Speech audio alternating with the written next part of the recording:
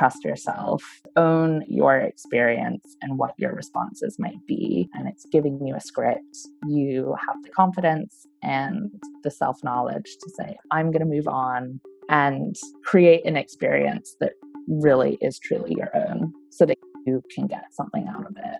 There's a kind of radical honesty of not having to like everything. That's our guest. And she's not talking about major life experiences, though I think her words can apply. She's talking about time spent walking through a gallery and looking at art.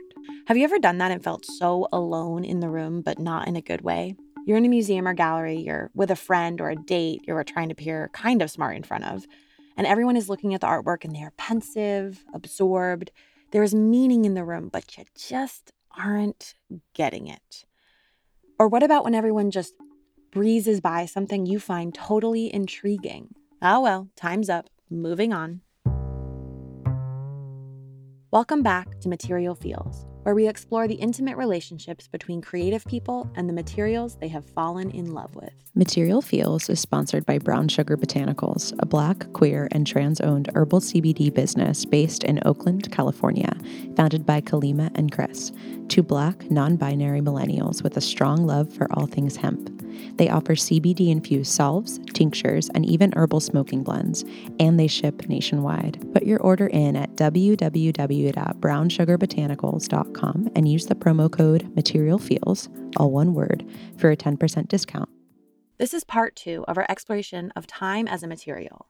Last episode, we spoke with Alicia Toldi and Carolina Porras of Pinewood Atlas, a project cataloging small and unconventional artist residencies across the United States. Today, we'll be chatting with Wells Frey-Smith, a gallerist based in London and founder of an engaging and slightly irreverent online community on Instagram called What the Fuck Is This? I met Wells online through a good friend, and because I instantly trust someone more if they swear freely, we became fast friends.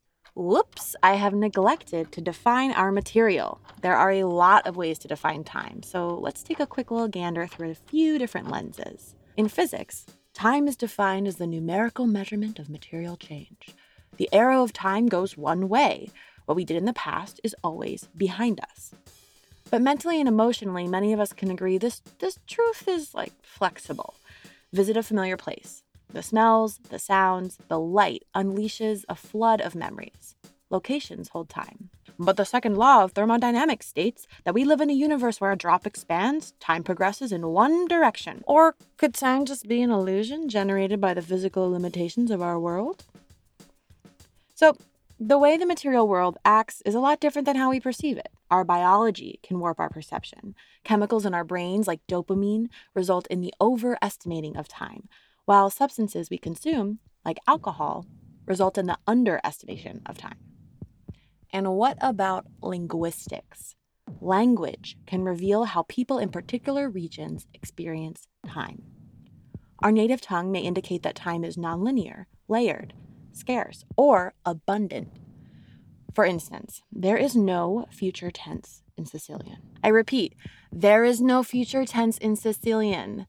So I will be moving there shortly. They have very long dinners, and I think I will fit in quite nicely. Which brings me to culture. In our culture here in the States, or at least our mainstream culture in the States before COVID, time was defined by a unit of measurement that coincided with a dollar amount. Most of us have to conform our entire lives to this measurement of time for profit or for survival. And so there are different ways to define and experience time. Yes, ways that serve the soul and ways that numb it. Today, I want to focus on time as a material for processing your response to artwork, installations, galleries, museums. Now, this may be tricky, especially if even before the pandemic, you didn't typically spend a lot of time with art. Wherever you fall on the spectrum of art appreciation, you're here with me now, so let's do this. Did you know art can upset and inspire people in equal measure? Like the banana Maurizio Catalan taped to a wall, or Banksy's frame that doubled as a shredder. I personally have a lot of feelings about art, from a rousing debate over the merits of minimalism, to an impassioned rant urging people to stop associating Georgia O'Keeffe's work solely with vaginas, or a delicious afternoon spent in the company of Nick Cave's sound suits. My range of feeling associated with museums and galleries can include derision, disgust, joy, peace, grief, But not everyone accesses these emotions so intensely in the presence of artwork. So let's back it up with some help from our guest, Wells. You are a skeptic.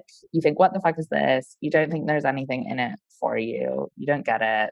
Try to shift your understanding from art as like a noun thing to a verb, that it is something that does something to you and for you. And no matter what it does, that is productive. So if it is making you feel thorny and writhe in your skin and not want to spend time with it, and you think your son could have done it, great. Question it. That has done something for you. Why spend quality time with artwork? What does extra time make space for? How do you process your emotions? How long does it take for a feeling to evolve? Is 3 seconds enough? There was a fascinating study that was done at the Met in quite a bleak Big Brother-ish situation. The Met could then track how much time people spent in front of each work. They found was the average time someone would spend in front of an artwork was 3 seconds, which is essentially the amount of time I would argue that you can glance at it and then move on. One of the things that I think make artwork tricky and might make it perceived as being inaccessible is that it is really demanding, and it's an art form that requires we spend time with it, but often in a way that we don't think about. Because I think if you compare the experience of looking at art to the experience of reading a book, we know that when we're going to sit down and read a book, it's going to take us 10 minutes to read a chapter, and we dedicate that time to it. But we have this idea with art that we can glance it and look at the whole in a split second. But what is actually required is that initial glance and then this process of dissecting and looking deeper and looking deeper and looking deeper. And I think most successful artworks are ones that catch something in me so that I look again and look again and look again. And I think the best curators and the best writers about art are people who can inspire that act of relooking. When you mention all those emotions that artists can pour into work, it's interesting because I go to a space to feel those emotions, but I don't know if everybody is going into looking at art with that understanding or that even desire to process those feelings. People want to go see art because they'll maybe go see it with their friends. It seems like a cool thing to do. Certainly, if you're going to pay admission for it, you have to have a good reason to go. And having this moment of transformation or feeling a feeling might not always be it, which might be another reason why people don't spend a huge amount of time, because they're there for an experience that's a kind of leisure or entertaining activity rather than an educational activity. I've always focused on process in an almost stubborn way. That's why this show is about materials and not concepts. Lol. It totally is about concepts. That's why I say lol out loud. LOL. It means I'm laughing, even though you can tell that I'm not. Moving on. The destination can be a life-changing work of art that illuminates something about society, something about ourselves, and as well as points out, time is an essential ingredient for processing those feelings. And making time for art is an important part of her life. So my experience of going to see art is very intentional. I always make a plan in advance, so I very rarely kind of see it off the cuff. And I'm always prepped for it, which means I dedicate pretty much half a day. It will either be a morning or an afternoon, just for the sole intention of seeing art. I will block out my calendar. I always go alone, which is a personal preference, but I like to be able to have the experience of spending as much time as I want with one thing or no time at all, and not having to be beholden to the route that someone else wants to take. I like also to be able to process my experience and sit with it a little bit before I immediately start verbalizing that experience to someone else who could be with me. I always bring with me two things, which is my phone, so I can take pictures, which I am so nervous to admit. But I always bring my phone and I always bring a notebook of some variety. And often I actually don't write in the notebook, but it brings this sense of kind of security that if there were something that sparked something in me, I could jot it down afterward.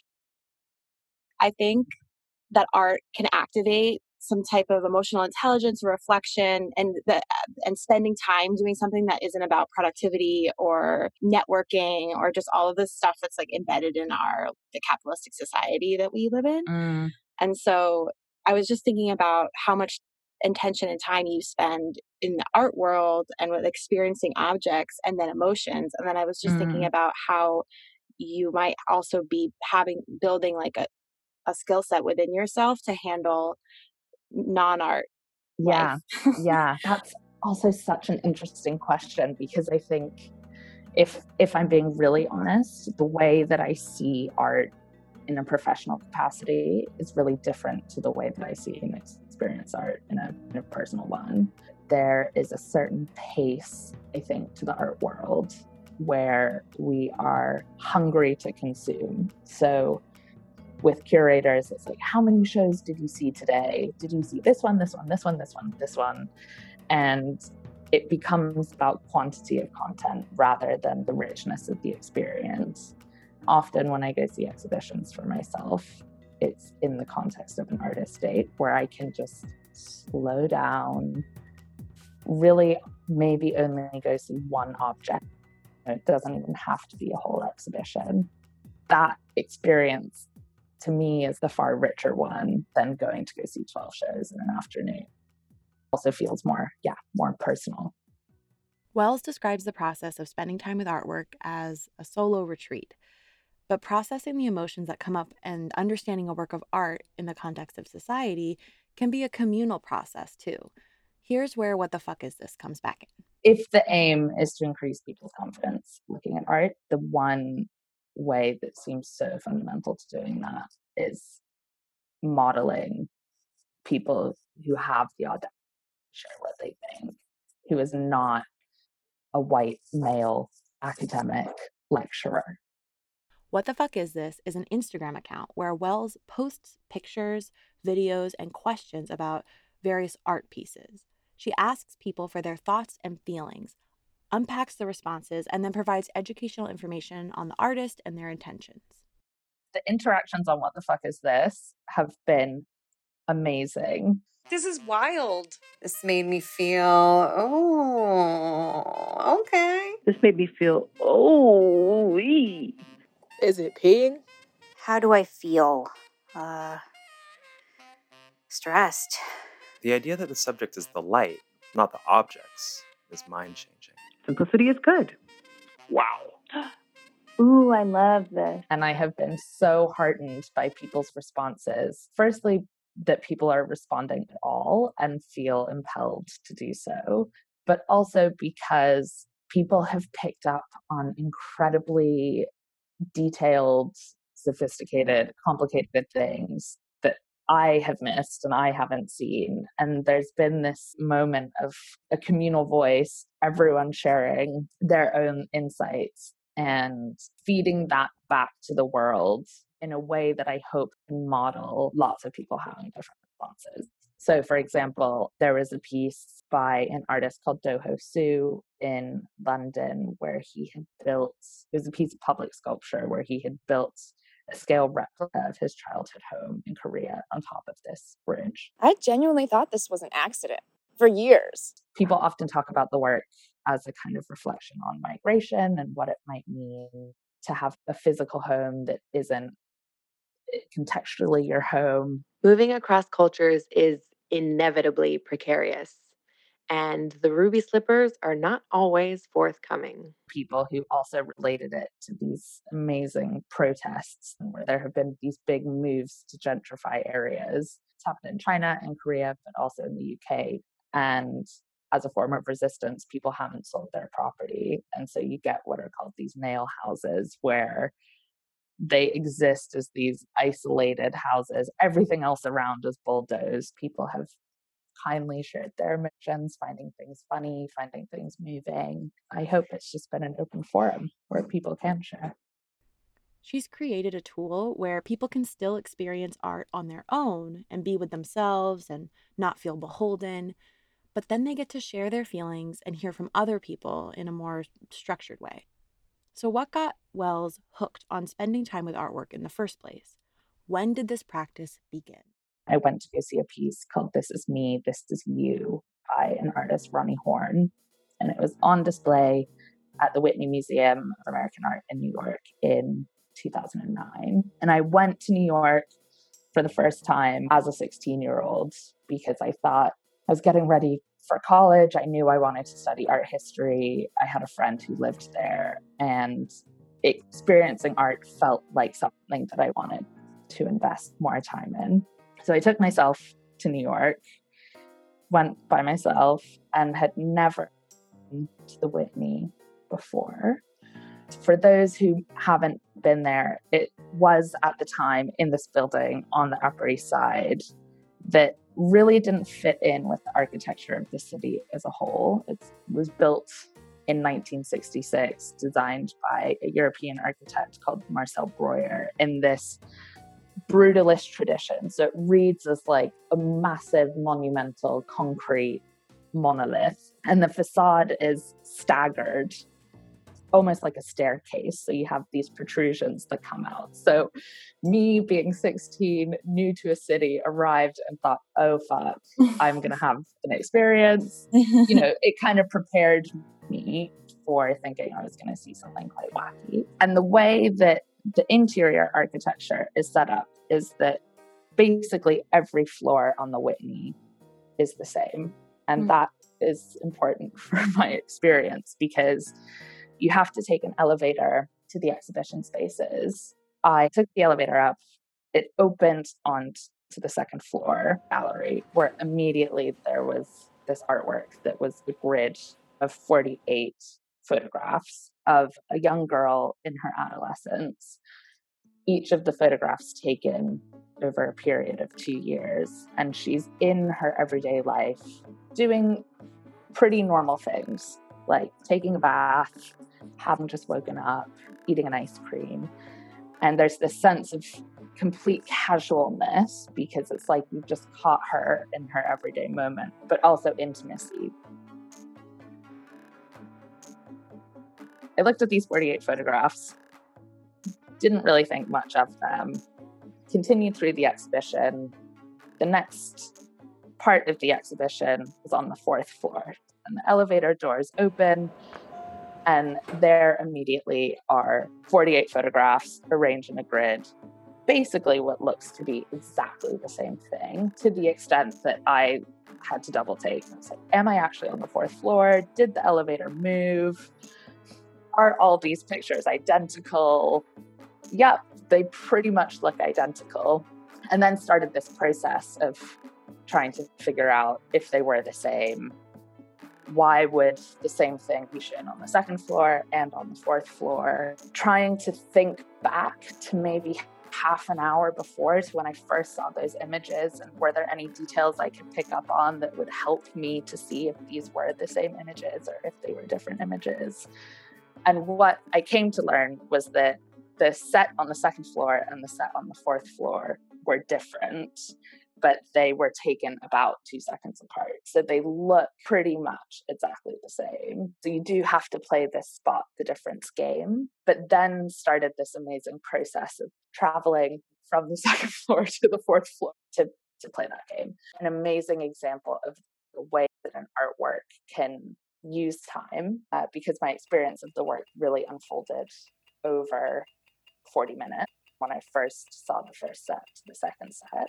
So it used my time, but it also very much played with the time of the sitter, that the photos were taken 2 seconds apart, but over 2 years of her life. The biggest thing I felt when I saw that work was complete surprise and also complete awe and wonder, because I thought artwork to be powerful had to be obvious and to pack a massive punch. And here was a work that dealt in very, very, very quiet difference, taking something that almost looks identical to be able to expose. Well, the whole work is really about our identity and how it's never fixed and how we are never the same. And Roni Horn, basically, nothing will ever be the same ever again. So it's this quite beautiful lesson that has stayed with me. Whew. What did that phrase, nothing will ever be the same, bring up for you? For me, I feel a lot of grief, but also freedom to live my life in the moment. And it feels kind of like permission to grieve what will never be again. The way we move through a gallery or a museum can teach us a bit about the emotions we make time for. I'm going to assume if you are listening to Material Feels, you are interested in art in some way, shape, or form. And so when you're going through a gallery space or a museum, what are the collections you linger in? What do you kind of speed past? What do you not get? What makes you cringe? And if going to a gallery or a museum is unimaginable to you right now, think about the hallway in your house or a room you spend a lot of time in. What visuals do you sit with? What have you chosen to surround yourself with? If an art piece brings up uncomfortable feelings, yes, you can just walk away from it and move on. But I'm curious about the type of emotions we can experience when we allot some more time to viewing art. Privilege plays a role here, in that certain people can process emotions in public places. There is this feeling of safety for some folks that other folks may not have, whether it's feeling out of place in a highbrow gallery, or if it's that society has labeled your anger as unprofessional or deadly. Maybe your grief is seen as weakness. While it is a human right to have emotions and to take time, it is unfortunately a privilege to process these emotions outwardly and to have autonomy over your time. There is power in artwork. The artists I admire are fighting for the right to process emotions and fighting for the right to have autonomy over their time. So I think in spending time with those finished works, you can be a part of that revolution too, even if you don't make art. An artist who has used time as his medium is Felix Gonzalez Torres in a piece called Perfect Lovers, where he displays two clocks side by side that tick away in unison until one of them falls out of sync, which has to do with the mechanics of the hardware of the actual clock. And it's not something that Felix Gonzalez Torres prefabricated. It's something that just genuinely happens with clocks. You know, we all think that they tick at exactly the same time, that 60 seconds is 60 seconds, but the structure of time as we know it, as this construct, we haven't been able to replicate accurately in analog science or analog manufacturing. So one of them falls out of time. And it is a work that very much has to do with Gonzalez Torres's own experience of time, because his partner and lover, a man called Ross, in the late 1980s was diagnosed with AIDS and became something that Gonzalez Torres was afraid of a lot. It was the thing that scared him the most because he felt like it was running out as Ross was getting ill and as he was seeing him deteriorate. So he wanted to tackle the subject head on. And what you get then is each clock essentially being a stand-in for the people in that relationship. So one of them comes to be Felix and the other one comes to be Ross, that ticked beat until they then don't. And it becomes this great metaphor for life, for falling out of sync because of illness, because of death, this desire to want to always be together. The clocks sit right next to each other. They don't actually touch, but their memory serves me, they're about a centimeter or kind of half an inch apart. So there's this togetherness and closeness that physically is always present as you experience the work and you two clocks as a couple. And I think it's also an example of the way that time isn't experienced equally, that we think of time as something that is fixed, that structures our life, that we all experience in the same way. On an hour is 60 minutes for everyone. Just hearing you describe that made me feel really emotional, actually. Thinking about like time in relation to intimacy and love, and then trauma and grief, and in relation to what we're all going through with a global pandemic, and being a centimeter away from each other at all times, essentially. Like, we can't be together. Have you ever fallen out of time with someone? Or felt so in sync, but the world around you kept interrupting? Hearing about this piece, I think about how our state of mind, our energy levels, our concept of a day or an hour, it all can change. We fall in sync with someone, fall out of sync with others. The powerful currents of illness and disability whisk away our loved one or ourselves further and faster downstream. Same water, different current. Sometimes there is nothing we can do to bridge that gap. We can look around and know we are soaked. We can acknowledge that water, measure the currents, discuss the weather at length over cooling coffee. More painful than ending up out of sync? Trying to ignore the difference. We tell ourselves everything is okay when it is so not. This artist found a way to acknowledge pain while still connecting with love and us, the viewer. We are all united in this moment of observing these objects, a layered reflection of falling out of sync, all happening at the same time.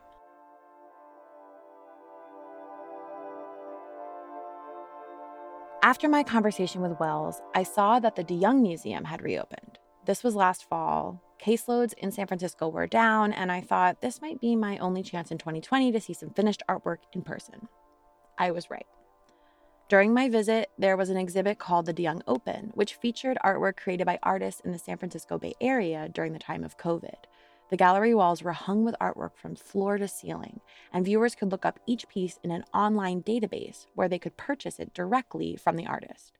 Usually galleries take a commission, and usually artwork in museum isn't for sale. The DeYoung had utilized every inch of that space to support local artists. It was incredible and overwhelming. 4 months later, I still remember it vividly. The colors, shapes, textures, pop culture references, pandemic culture references are saturated in my mind.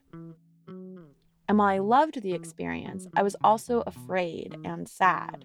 It was isolating to do something I used to love so much and feel the anxiety of social distancing, the anxiety of the pandemic. A lot of elders were there. I felt affection and joy as I hadn't seen many older folks all year, and then panic and guilt at having even come to that space. I also felt strange in the permanent collections. Everything felt like it was from another world. The pieces felt haunted. I also felt confused about the role of the art world in a post-COVID world. What was the point? It's safe to say, if I had my laminated feelings wheel with me, every slice of that pie would have been highlighted. Well, what the hell are you talking about, you ask? What is a laminated feelings wheel and why don't I have one, you say? Hold that thought. I will come back to this. So I was leaving the space feeling a bit spooked, a bit lost. The art world I was so used to felt unfamiliar. It was also very overstimulating. After months of sameness, it was a lot. And of course, the specter of COVID, despite reduced attendance and social distancing protocol, I was in this state when a museum guard asked me about the recorder dangling around my neck. That's what I said when I went, but what I should have said to you is before we open up, I did a walkthrough. And I said, okay, let me not try to take all this in at once because I know it'd be too much for me. Yeah. That's Melvin Phillips, or Swell Mel to his friends. Everyone knows him, and he knows everyone. If anyone has spent quality time with artwork and seen the rainbow of emotions a piece can inspire, it's the museum staff who watch over the galleries. As he began to share his experience spending time with finished artwork and observing the emotions of visitors, I asked him if I could record. The audio quality is pretty awful, seeing as we're in a lofty atrium surrounded by people speaking to one another, wondering where the bathroom is, etc., so bear with me, please. Melvin told me about how much time he spends with the artwork. He's also a poet and writes about specific pieces that speak to him. He also sees a lot of people reacting to the same piece over and over and over. The most expressive art viewers? Kids. different docents and teachers for the kids here at the museum. And they're more open to express themselves versus adults. They feel inhibited to say what it is. Well, I say it another way. That parent can be with their child, and the child can just blow down something and say, but that's what he's seeing the parent. And the parent said, don't say that. It's the parent, because they have preconceived conception of what it is that they're looking at. They don't want the kid to say anything, so they'll tell them, just be quiet. Right. And so they shut them down. I've experienced it myself. And so when I was growing up, I experienced that because I was the youngest. And so if I saw something, if I said something, they're like, well, no, you don't talk. You Yeah, we don't care. yourself. We don't want to hear what you're going to say. They don't want to have to hear what you have to say. So as a result, this is how kids, I learned this as I got older. That's how kids develop a speech impediment. Is that a person is shutting them down from expressing what they're feeling or what it is that they're saying to be able to express themselves in their own creative way. Kids are more open to expressing themselves. They feel uninhibited. The parent could be with their child and the child can just say something, but the parent says, don't say that, and shuts them down. That's what happens a lot. Parents have preconceived conceptions about what they are looking at, and they don't want the kid to say anything, so they'll just tell them to be quiet. They shut them down. They become fearful of expressing themselves. The power of not only expressing, but being heard got me thinking. Have you ever seen those emotion wheels with all the colors blossoming out from a center of 6 core emotions? They're usually something along the lines of fear, anger, disgust, sadness, genius, and joy. Color associated with core feelings is also a concept you may have noticed in Pixar's Inside Out. I don't know, it's like kind of a cute movie. I may or may not have cried publicly in the theater. Oh, God, I miss that. Anyway, I was thinking of these feeling wheels when my housemate and I discovered a craft pop-up in my neighborhood. And one of the ceramicists had laminated feelings wheels for sale, so naturally I bought 5 of them. Hey, I know some people who could benefit from looking at that wheel and figuring out, identifying some feelings. I started filling out the wheel day to day to track my emotions, to kind of get a heat map of my general feelings. And wow, there are a lot of them. I have a lot of feelings. The wheel hasn't given me any answers or solutions. It just made me aware of my feelings. It also made me realize what feelings I choose to communicate and what feelings I keep inside. It also forced me to face head on what situations and sensations bring up which feelings. Okay. This is getting meta, but stay with me. What if a piece of artwork could be a feelings wheel the artist is trying to communicate to us? And the more we learn about the work, we can empathize, respond internally, see how we feel, express that feeling to others, and see how they feel about the artwork. Like, that would be so cool if we did that regularly about art and other things. I feel like we have the feelings wheel inside, and then we have a feelings wheel we present to others. We all have a different custom go-to color palette we're comfortable mixing and confident expressing. Maybe you're comfortable vocalizing reds and yellows like me. That's anger and joy. But not so comfortable with purples and greens, fear and disgust. And I wonder how much of that palette you are so accustomed to expressing is learned from the authority figures who shushed you in certain circumstances or encouraged you to speak up in other circumstances. I feel like the most important takeaway from my chance encounter with Swell Mel was the role that finished artwork can play in helping us learn how to show off our inner feelings wheel, and the importance of expressing our reactions to art to learn more about one another. Even though we may be connected in different type of ways, and different, when it comes to, like, let's say, dealing with what's going on in the world, let's say what's going on in the world right now, but our personal experience, whether we do, are so much different that no one, I'll put it this way, no one experienced something that you're looking at, just like I said earlier, like artwork, just alike. I can say that for sure. I know this because I've lived it and I've seen it. I've worked in here 10 years. No one sees the same thing the same way, let alone experience the same thing the same way. Everybody is different. We are unique human beings, and we have to learn how to get along. Yeah, and talk to each other. And talk to each other, because when we don't, Yeah. that's when it's happening. What do we all like to know? What do we all like to know? What do we all like to know? This episode includes samples from freesound.org, including the ticking of various clocks recorded by Metzik and a wonderfully named loop, New York Jazz, by Foolboy Media, which you heard playing under Wells' New York Adventure. Material Feels is produced by me, your host, Catherine Monahan. Associate producer Liz DeLise composes original music for the show as well. This episode was recorded on unceded Ohlone land in what is now known as Oakland, California. This Valentine's Day, let's remember that love is an action. Give time, money, and resources to local Indigenous organizations, and if conversations about land sovereignty, colonization, or race are not frequent in your circle, share more hard truths with your loved ones and bring those topics up. Take out your feelings wheels, but also your wallets. COVID-19 has had a devastating effect on First Nations people. Please visit firstnations.org and donate to the First Nations COVID-19 Emergency Response Fund, which is helping Native communities respond and recover from the effects of COVID-19. And continue to show up materially for Black and Indigenous folks and for the Asian American community, which has experienced more and more anti-Asian racism as COVID has gone on. Don't forget to slow down and take care. Order your CBD-infused salves, tinctures, and herbal smoking blends from our sponsor, Brown Sugar Botanicals, a Black, queer, and trans-owned herbal CBD business. Visit www.brownsugarbotanicals.com and use the promo MATERIALFEELS, all one word, for a 10% discount. The show is still a labor of love. Here's how you can support us. Subscribe and share with your friends and family. Review the show on iTunes, follow the show on Instagram, donate to our Patreon, or send money directly to me if you know me.